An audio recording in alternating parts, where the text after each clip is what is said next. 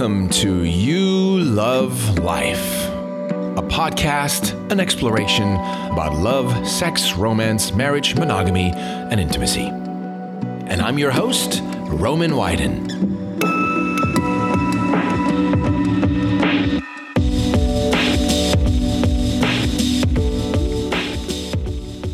Welcome back. Today I'm excited to introduce a book called Conscious Luck, 8 Secrets to Intentionally Change Your Fortune.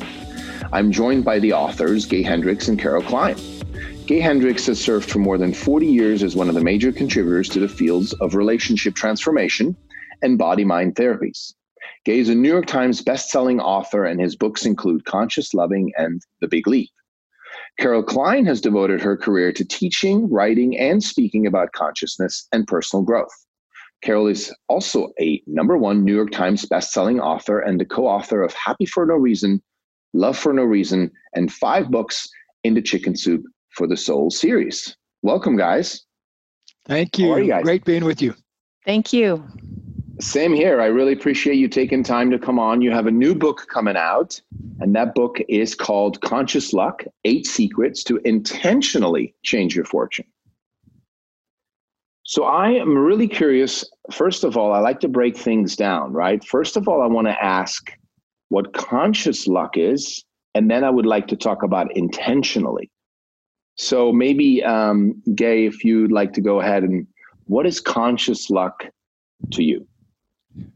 Most people think of luck as something that gets handed to them somehow at birth, or kind of like a bolt of lightning or something like that.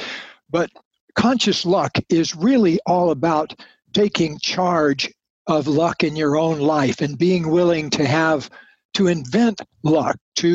Instead of having to be born with luck, you decide one day, I'm going to be one of the lucky ones. And the human mind and the human spirit have the capability of bringing anything to life. I mean, look, it's where bridges come from. It's where I'm looking at a school across the street that just built a new building a while back. The human mind is endlessly inventive. And if we can create ourselves as lucky, why not?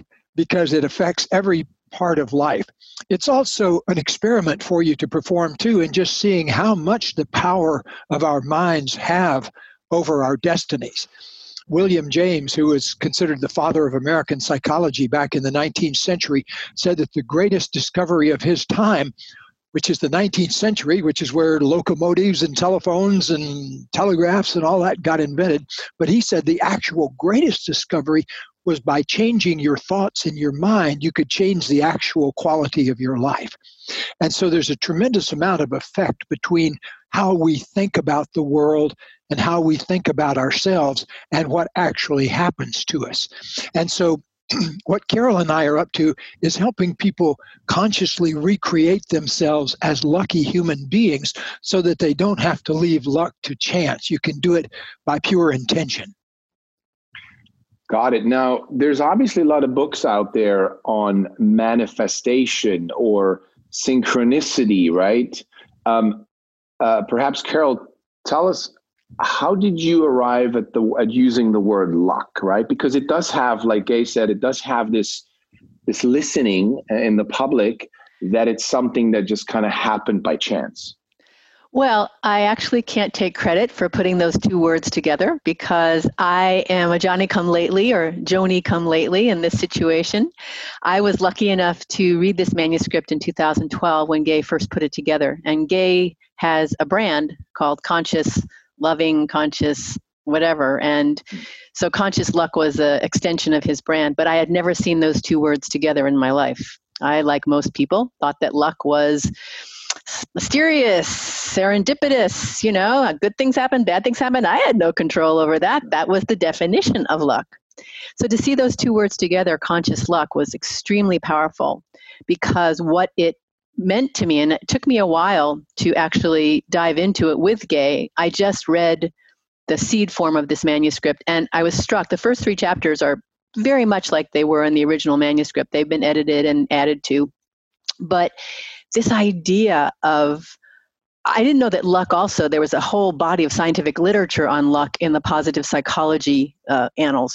They have done tremendous amount of research on what luck is and people who self-describe as lucky and optimism and mindset and all these things. So coming at it as a scientist, as a writer, and as just a human who admires Gay Hendricks, I was really blown away by those two pieces together. So what I would say in answer to your question about synchronicities and manifestation is that you're creating your luck right now, unintentionally.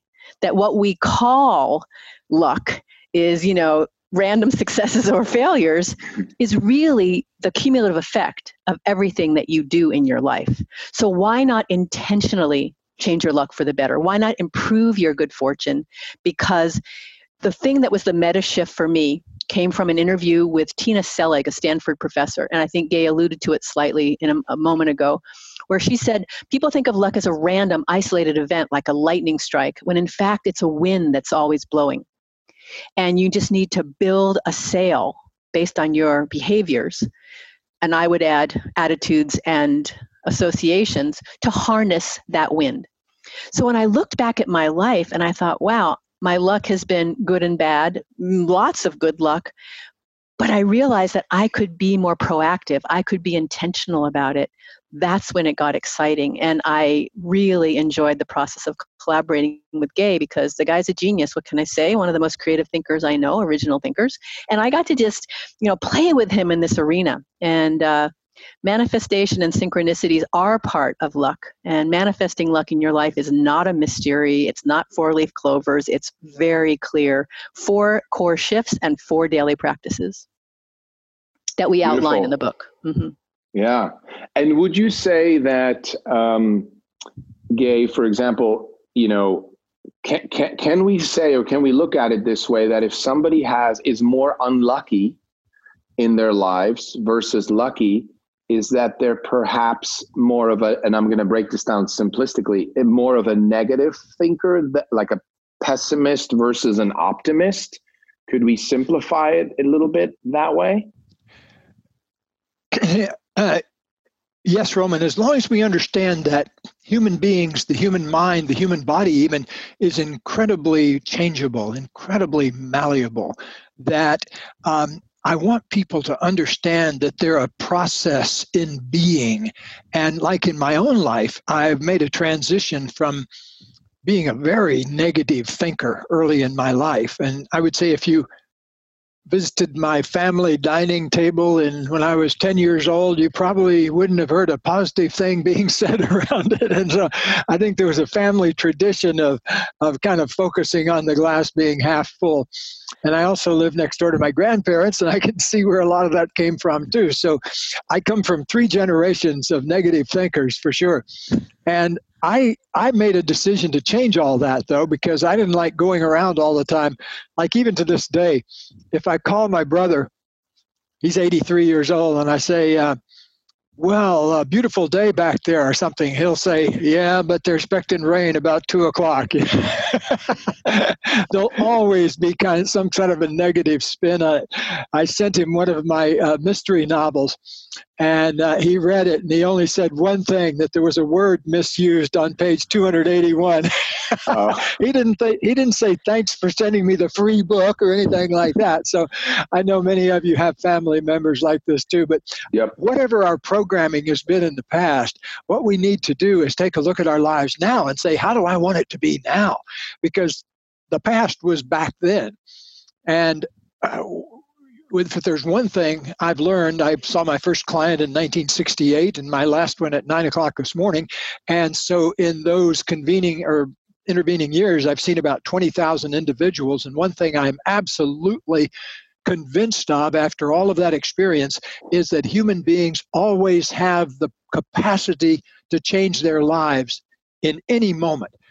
Your spiritual growth, your psychological growth, your emotional growth does not have to proceed linearly through time. So we always say, Katie and I work a lot with couples, and Katie and I have been together for 40 years now. Katie's my wife, Kathleen Hendricks, and also a PhD psychologist. And She was the original person with whom I wrote a conscious book, our book, Conscious Loving, that we wrote after 10 years of our marriage, which landed us on Oprah and became a big bestseller 30 years ago. So she and I wrote that first book together out of wanting to create something brand new in the field of relationship psychology.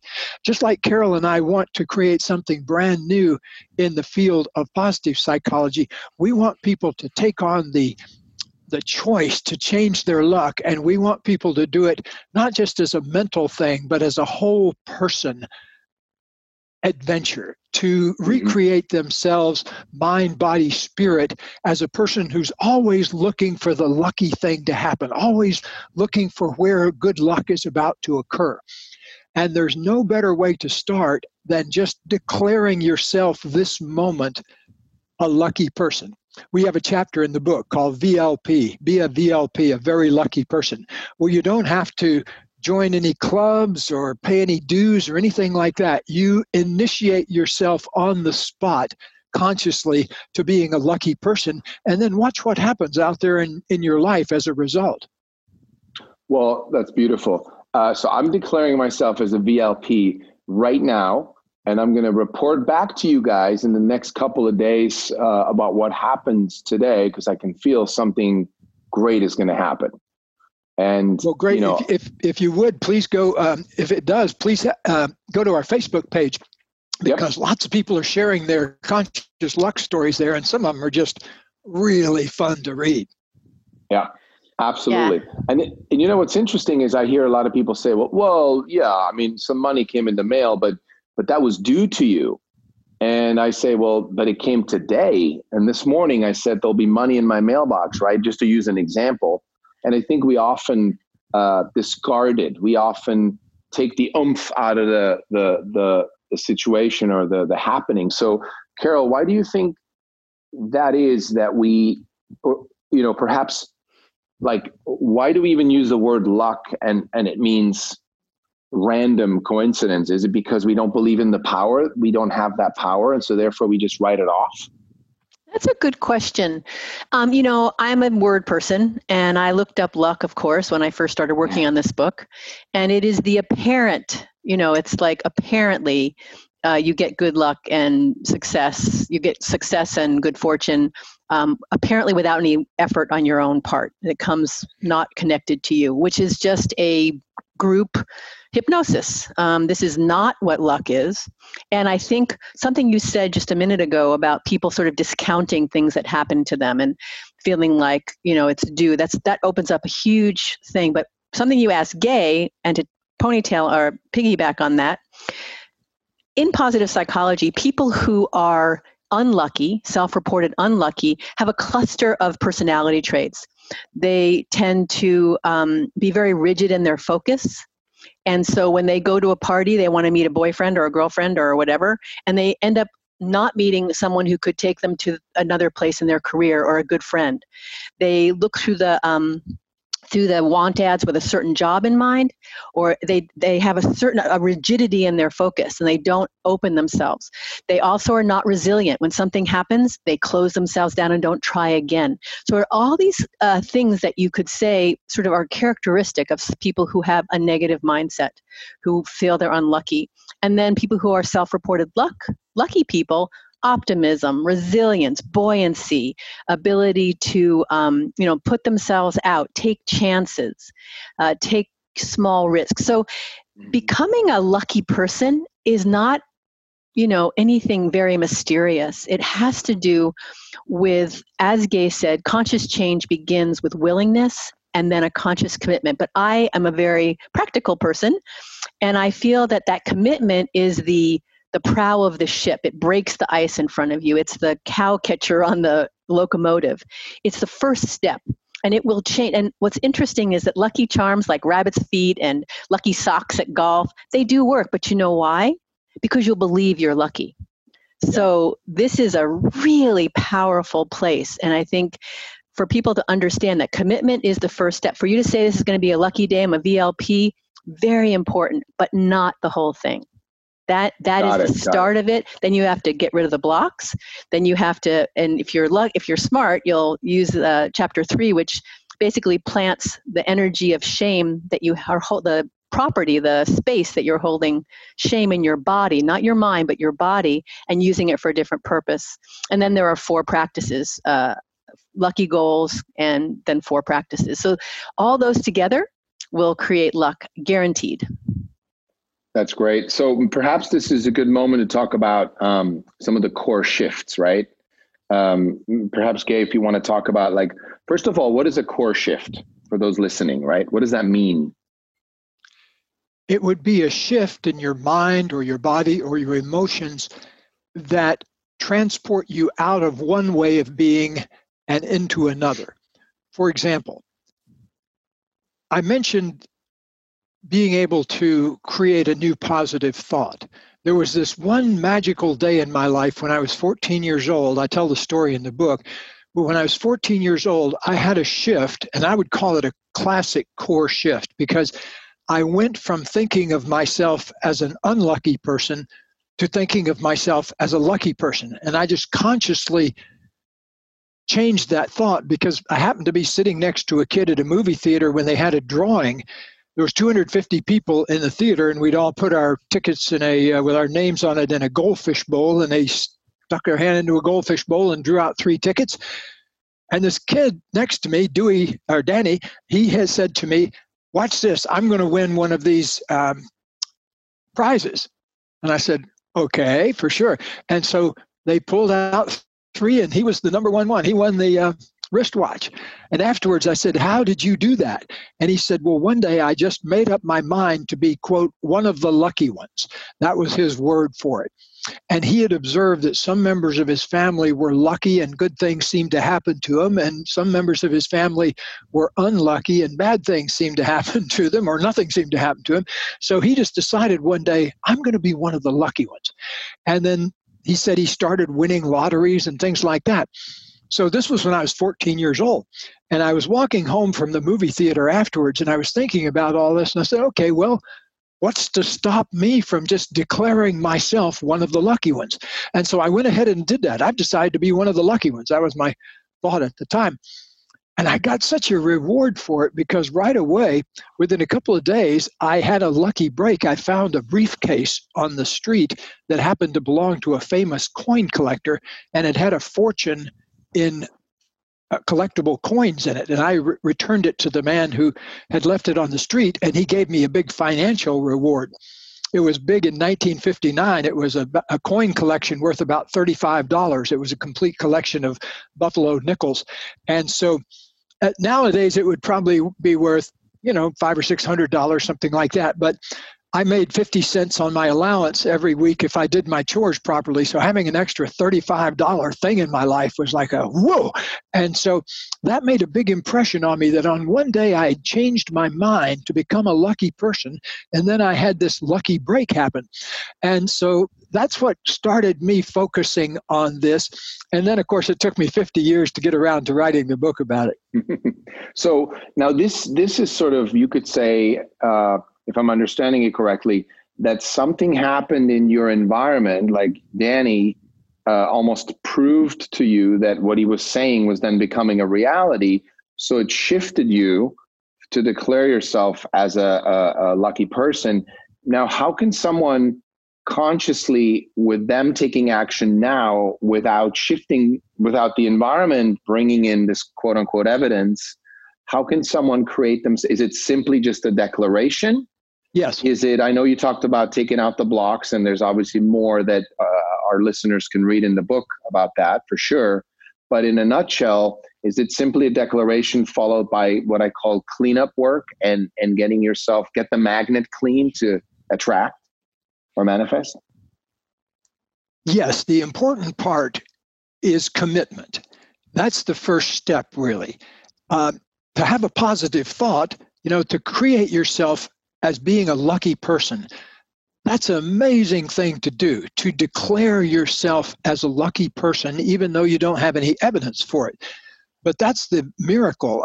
Like my old friend Wayne Dyer, he and I kind of started at the same time, and Wayne has now passed on. But you know that old saying, I'll see it when I believe it. He says it's really the other way around. Yep. First you believe it, then you see it. And so to take on that way of looking at the world, to be able to bring something brand new into being, that's a very powerful thing to do. And it's one of the great things that human beings have going for us, is the ability to declare something new. I'll say, though, that it's commitment that really gets the process going, because we put this as first up in the book because we really want people to commit to being a very lucky person, because commitment is where the big behavior change is. If you're going to buy a car, for example, you really don't have it until you write your name down there and put your name on the contract. That's a commitment. Or when you say to your beloved, I promise to honor you all the days of my life. That's a commitment. And that's really what brings forth the required heart energy that allows you to make any kind of goal your mind comes up with real. Yeah. It's interesting talking about commitment, right? When we talk about relationships, because it's like a marriage without the commitment is just hoping to stick together and being a subject to circumstances and moods and emotions and blah, blah, blah, right? But the commitment simply is a declaration, right? And yes, it is. And it's a declaration. Well, for metaphysicians who are listening, what you do when you create a commitment like that, or you say, I do, you're creating a new pattern in space, something that has never been in existence before. And then if you keep showing up in integrity with that pattern, life proceeds very smoothly. But if you say, I do to your beloved in the morning and then go have an affair in the afternoon, it sets up a rattle in your being that then has spillover effects into every area of life. As a matter of fact, I know you're a relationship counselor too, Roman, that my wife and I have seen over, since we got together in 1980, we've seen about 4,500 couples, either in the office here or in our seminars. And one of the things that we work on all the time is commitment, because couples will often come in that have been married for maybe 20 or 30 years, but there's still a commitment issue. Somebody still hasn't fully committed. Yeah. And we call that having one foot out the back door all the time. Unless both feet are in the house, you don't get to have a quality relationship. Now, that's beautifully said. I was that person up until 6 years ago. I went through a lot with my wife, or she went through a lot with me. But that's another story that people can listen to in other episodes. But what's really great about this, not just related to relationships, right, is this idea of, and perhaps, Carol, you can talk about the luck-worthy goals. Because when I first read that, I was like, my mind, it just took me 3 times to read it, luck-worthy goals. And then I went back and I'm like, you know what, I'm just going to ask these guys because it's such a wonderful term. So first of all, what is it, and how can I identify my luck-worthy goals? Well, that's a beautiful question, and it's a really fun thing because right now, I don't know if we've mentioned it, I don't think I have. Gay and I and another woman are working on a Conscious Luck workbook journal companion to the Conscious Luck book. And we have taken the work, it's basically applying the information to your specific mind-body complex with all of your, whatever specifically you need to do to manifest luck in your life. So luck-worthy goals, the way to understand this, and so we're working on that chapter, so I'm very fresh on this right now. Okay. And that is that luck chases worthy goals. When you have a goal that's worthwhile, then it has 3 qualities. It lights you up, it totally is meaningful to you, and it helps it doesn't harm and at least helps other people. It doesn't harm anyone and it helps at least one other person. You have luckified your goals. Well, you came up with a new word. You've luckified your goals. So it gives luck a reason to visit. It attracts luck to you. And you can, this is a quote from Gay, and he said it and I thought, wow, that's really cool. What you love to do and what's meaningful to you are like the twin strands of your DNA. They usually overlap.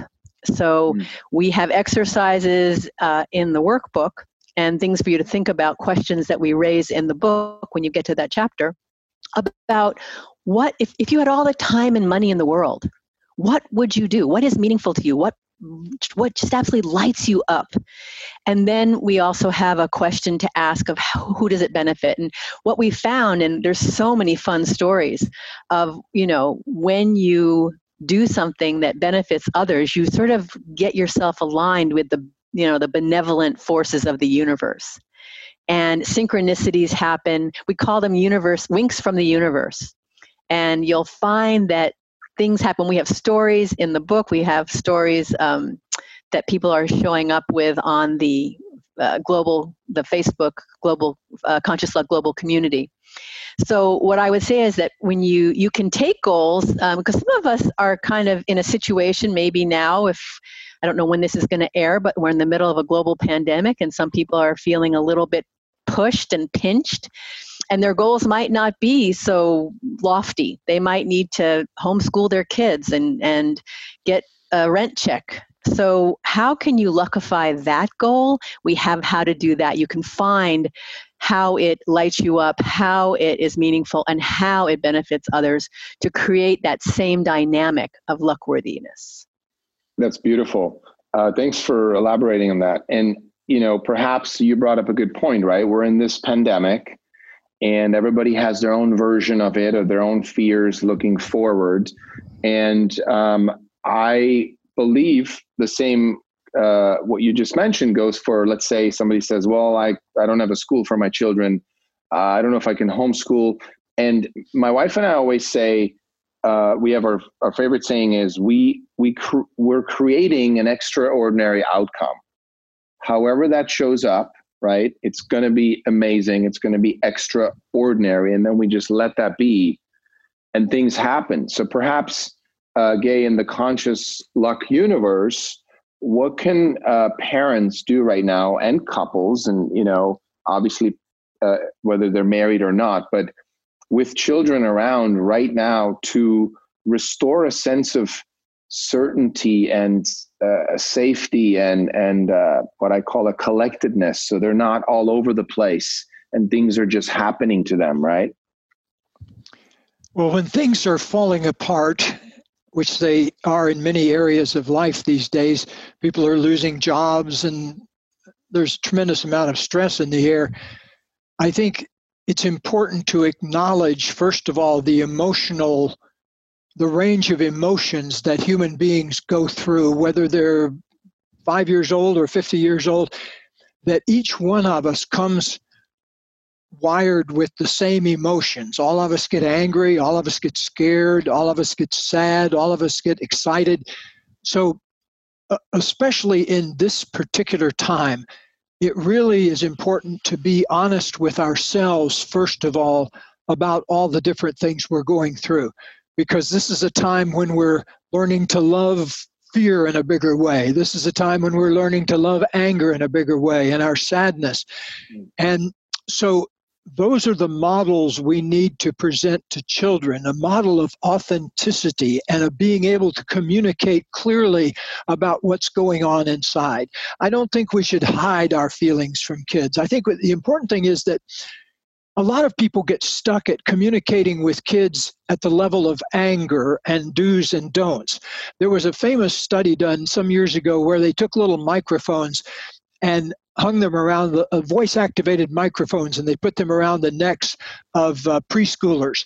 And then they had the preschoolers just go through a whole week of life at home and at school. They analyzed what things were saying to the kids, and 85% of the time, what was being said was from a negative point of view. Don't do that. Quit do that. Would you please stop that? It was only 15% of the time that people were getting do's instead of don'ts, and here, try this instead of don't do that. So there's a tremendous tendency, I think, to swing into the negative when there's stress going on. But the important thing to know is that if you communicate from the anger level all the time at children, that's what they learn. But if you can get underneath that and tell them things you feel sad about or things you feel scared about.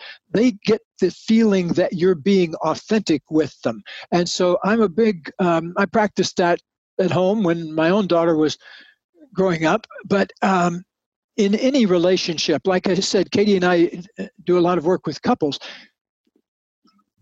Relationship issues, whether it's with children or with couples, really depend on authenticity. And so the more you can be authentic with your kids, the more you're going to teach them lessons that are going to be useful for all life. That's great. Beautifully said. And so could we say that telling a child, and this is for either of you, telling a child from an early age on that they are lucky, I would imagine is a good thing. And are their friends perhaps going to misunderstand that? And maybe, or is there any complication in that? Or do you feel it's just a good thing to start raising a child and saying when something good happens, wow, you're so lucky you attracted that, or, you know? I think it's a good thing to call attention to children's and our own luck on a daily basis. I would much rather have a parent, instead of teaching or trying to consciously teach a child to feel lucky, to express to that child how they feel lucky. You know, like right now, as we are sitting here talking, there's 1,000 things to feel lucky about. I feel like, you know, just breathing the air of this planet is a lucky break because, well, you can look out into the sky at night and see there are a whole lot of planets and a whole lot of stars out there, and none of them have gotten to let them know they're occupied. So we say we're pretty lucky right here just to be in a species on a planet where we can have a conversation about conscious luck. So I like to look for the luck in every situation. And that's how I've tried to communicate more to my own daughter, rather than try to teach her luck or anything like that, just to make sure that she knows that I feel like the luckiest person on earth every day. And I'd like to piggyback on that by saying that, you know, obviously you teach more, like Gay was saying, by example, enrolling someone just in your authentic experience. But this is a great example of modeling internal locus of control versus external locus of control. And that taking control of your luck is the primary example of that. That we think of luck as something that happens to us, when in fact we have the power. So if you're talking to your children, and I loved what Gay said, because it's our 8th secret, is about finding luck in every situation. And I happen to have now come to the realization that feeling lucky is more important than quote unquote being lucky.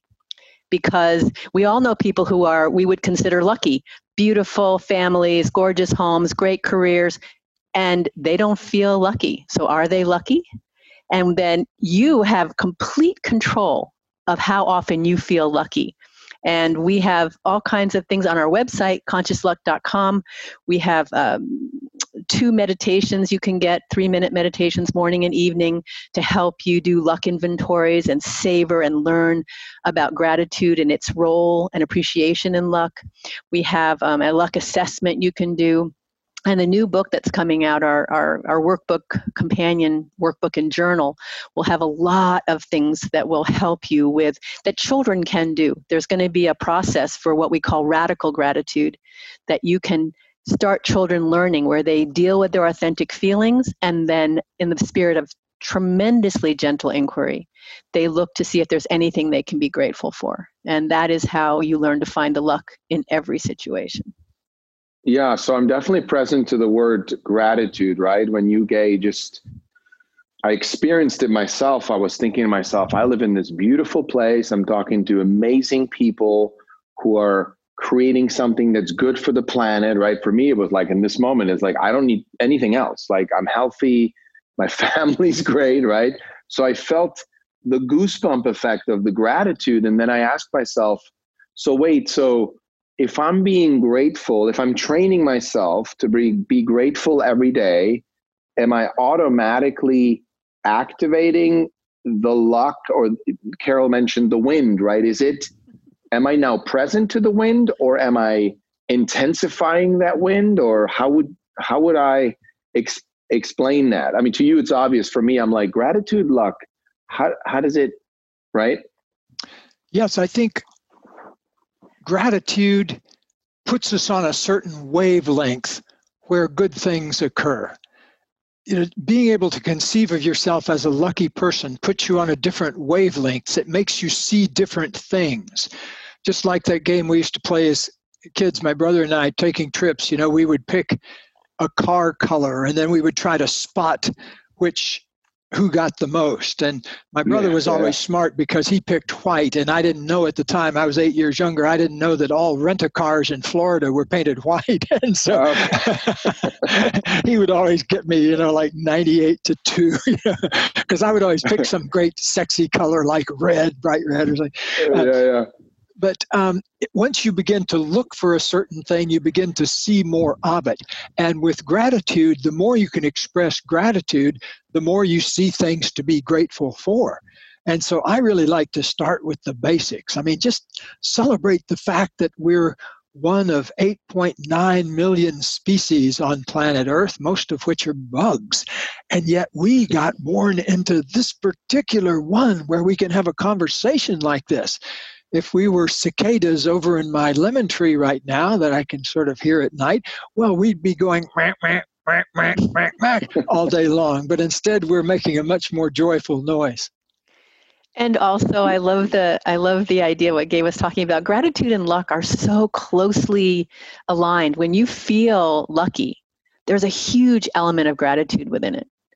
And so they can stimulate each other. They're like two sides of a coin in many ways. And I love it. Not only practically and energetically, it draws more luck to you when you are grateful and when you appreciate others. And also just it expands the container for luck.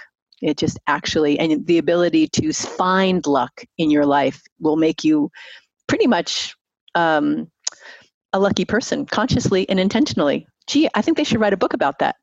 Good idea. They should. Well, for me, it's almost like gratitude is, like for a lot of religious people, it's prayer, right? They thank God or thank the universe or for the things they've received or will receive. And then luck is almost like the carrier, not who goes out, but the return of, I hate to say, a thing or an experience that shows up to show you that your gratitude has perhaps created or manifested something that you wanted or needed or wished for. Is that kind of, I know that's way simplifying it, but. Well, there's a whole thing that I've come to really believe in, that many years ago, I read a little book called Seed Money in Action, and it talked about a process of forward tithing. The idea of tithing is if you get $1,000, then you give 10% of it to the church or cause of your choice. Well, this person in the book said, let's look at it the way it actually should work out in nature, because, a farmer doesn't go out into the garden and say, give me 10 pieces of corn and then I'll give one of them to the poor. It doesn't work that way. You go out and you plant the garden and you tend the garden, and then you get the result. And the author of the book, whose name I can't remember at the moment, said, why not do that in ordinary life? Give $100 to some cause of your choice or give it to your church, and then let it be okay for 10 times that to come back to you. That's actually the planting of a seed, and that's the way nature works. And you plant a tiny seed and suddenly you got an apple tree a while later.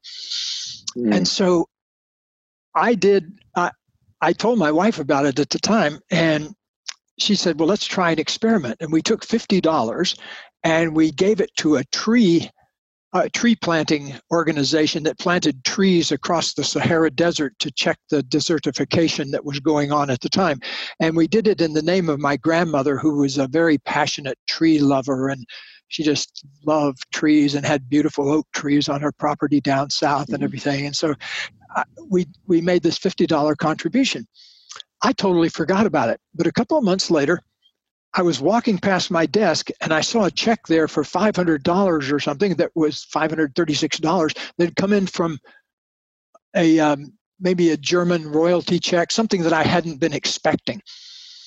So I thought, interesting. And Katie said, well, it looks like the experiment is working. And I said, what experiment was that? And she said, don't you remember $50? And we let it be okay to get $500 back?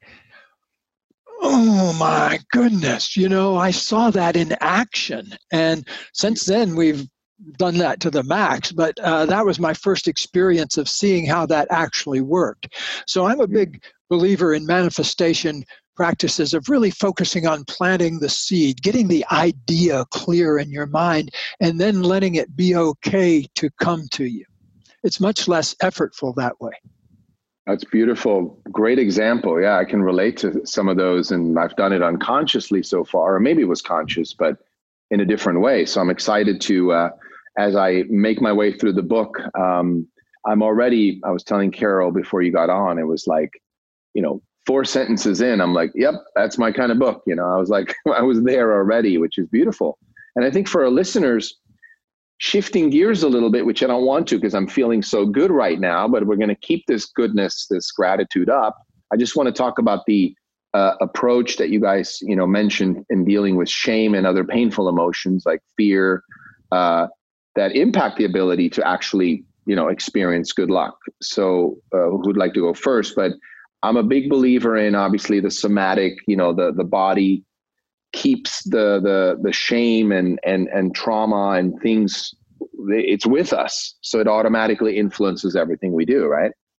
I'm going to take a stab, just a short one, an intro to Gay, because really this was Gay's discovery in his own life. But I'm just going to say that for me, I had never thought of shame as something that you held in your body. And Gay's story about it, which we use in the book, which he'll tell in a moment, really made me look in my own life. And I didn't realize I'd been in an abusive relationship as a young woman. And when we were talking to another podcast host about that, I found that shame, unlike other emotions, which usually lodge in sort of specific areas of the body, shame can be anywhere in the body. And I experienced it as a blush, kind of like embarrassment and humiliation that a smart woman like me would end up with an abusive guy.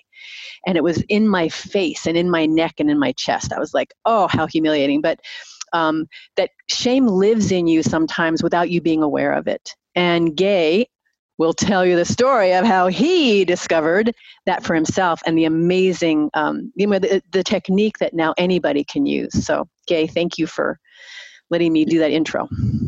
Yes, well, what happened, I describe it in great detail in the book, but I'll give you kind of a brief version right now. My brother and I were helping clean out my mother's house after she passed away in 1990. And so I was about 45 years old at the time. And so I was cleaning out her house, and I was moving a picture frame into a box, and out of the back of a picture frame fell a letter addressed to my mother the year I was born. And it was a letter from her church group. And I opened it up, and it just, I can't tell you the effect it had on me. It was jaw-dropping, though, because it was to my mother begging her to come back to the group. And they were basically saying, Norma, you can't just sit in your house and feel shame all the time. We know you're ashamed about the birth and the way it happened and what happened with your husband, but we're going to love you anyway. Please come back to the group. We want to support you, but we can't if you won't leave the house. And so it was really heart stopper of an experience, because I realized what she was ashamed about was me. And I hadn't really even considered that at the time. And so I felt suddenly this whole places in my body awaken where I could feel the shame down in my belly and into my legs and around the back sides of my body. And it was like turning on a light in a new room that I had never seen before. And I knew in my body where my fear was. I could feel it down in my belly, and I could feel anger if I got my jaws tight or the back of my neck tight, or I could feel sadness if my chest felt heavy and my heart felt sad. But shame had never really registered on me. And in that moment, that area lit up so big. And I had this realization, though, afterwards, okay, that's good. I know about that now. I know that she was ashamed about me, and I see how that landed in my body. But what I want to do is replant that field now with something that's more pleasant to feel. you can carry around shame for 40 years, but once you've learned to feel it and everything, you don't have to sit there and dwell on it. So I decided to replant the field as a conscious luck attractor and a conscious love attractor. And so opening up in that moment to feel the shame, I replanted the field with something that was more useful to me, like being an attractor field for love and luck. And anybody can do that. Once you open up and kind of map out the territory of a feeling in your body, then you can rededicate that territory to something different. Like if you feel heartsick in your heart, you can let yourself feel that, open up to it, love it, accept it, and then replant that field with compassion for yourself in the very same situation that you felt such sorrow about. So it's opening the door to our emotions and then deciding to put in new stuff there of our own design. It's great.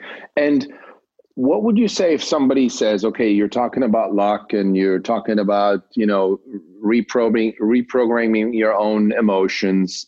Is there any scientific evidence for what you're talking about? Is there something that, you're like, well, this is real based on this, right? Oh, there's a huge amount of evidence out in the positive psychology research. Just look up any of these subjects and you'll find dozens of different scientific studies on them. We talk about like contacting old emotions like shame. One of my colleagues, James Pennebaker, had an amazing study where he took people who had gone through some kind of trauma and he asked them just to sit down and write about it for 4 days, 15 minutes a day. So that's not a huge therapy enterprise, but you'd be surprised what happened. The group that did that, the next year he tracked the visits to the student health center because these were all students at a university. And so he tracked the group that had done the writing about their trauma, and they had significantly less visits to the health center. This is physical health we're talking about. So the group that didn't do that had more visits to the doctor. So that should teach us something right there. One of my favorite quotations is from the Gospel of Thomas, and it says, if you bring forth what is within you will save you. If you do not bring forth what is within you will destroy you. The idea that we all have this genius that we need to bring forth. It's the same thing that I talk about in my other book, The Big Leap, that we have this genius zone inside of us that we need to learn how to bring forth. And if we can bring that forth and use it to contribute to our own lives and especially to contribute to other people's lives, then we get to have a successful life. But if we don't do that work of bringing forth that essential stuff, we're going to go around feeling slightly dissatisfied all the time. And I don't want any human being on earth to feel that way. That's great. And Carol, you were involved in writing some of the books that I read when I first was introduced to positive thinking, if you will call it, or personal, self-development, the Chicken Soup for the Soul books. That what I took away from that series, and I didn't read all of them, but I was very involved. And also, you guys mentioned Wayne Dyer and, Neil Donald Walsh is a big, one of my big guys, and John Gray. And so inside of that context of positive thinking, what I took away from the Chicken Soup series for me was like, be a good person, think good thoughts. That was how I distilled it, right? And so, and you can both answer this obviously, but what is, if you were to have our listeners take away one thing from Conscious Luck, maybe today or after reading the book, hopefully both, what would be the one thing that you guys want a reader to take away from Conscious Luck? I'll give one, and I'm sure Carol has one. For me, start with the basic issue of commitment. Make a commitment to being luckier today than you were yesterday. It's simple. It won't cost you a nickel and takes 10 seconds to do it. But just launch the thought in your mind every day. Today, I'm getting luckier. Every day, I'm luckier today than I was the day before. So that would be my place, to make a commitment to being a very lucky person. And I would say that is and you can't go through a door that's not open. And that absolutely opens the door. And then from that open door place, the thing I would want people to take away is that it's a process of recommitment and practice, and that you have to, these 8 steps were not random. They are very intentional. They build on each other. And honestly, that luck, I think you got a little hung up in the metaphor about luck being a wind. Are you creating a wind? It's a metaphor that you create your life with your actions, your attitudes, and your associations. You are creating your luck right now. And I love Gay talks about these, the hawks that he saw with his wife when they were getting married. These beautiful, or I forget if you were getting married or recommitting your vows, but the point of the story is that these hawks were riding the currents, and that you have the possibility by what you do, that it's up to you. Now, there is a random component to luck. Good things happen to terrible people. Bad things happen to wonderful people. It's not going to guarantee that you'll always have good things happen to you, but you can always make those things meaningful, powerful, and growthful when that's part of luck. So I would just say, read the book, find those things, and do it. Make a commitment to yourself to be a lucky person and intentionally change your fortune. That's beautiful. So normally one could say, I wish you the best or good luck with the book. Well, how I'm going to end this, I'm going to say congratulations for writing such a successful and important book, because that's what's happening with it. Thank you. Thank you. Glad to be talking to you. Thanks a lot, Roman. Same here. Thank you guys for taking the time to be on. And this has been really enlightening. You guys are very inspiring. I'm going to, experience luck today, and I will report. And I hope that our listeners will do the same thing. Obviously, I highly recommend the book, Conscious Luck, 8 Secrets to Intentionally Change Your Fortune. And we will, in the show notes, have all the links to the Facebook group and how people can get in touch with you if they'd like, and where they can get the book. I'm just really excited for this to be out there right now. So thank you, with gratitude. Thank you so much. Thanks a lot. Bye-bye. This was another episode of You Love Life. Until next time, be yourself, love always, and enjoy your life.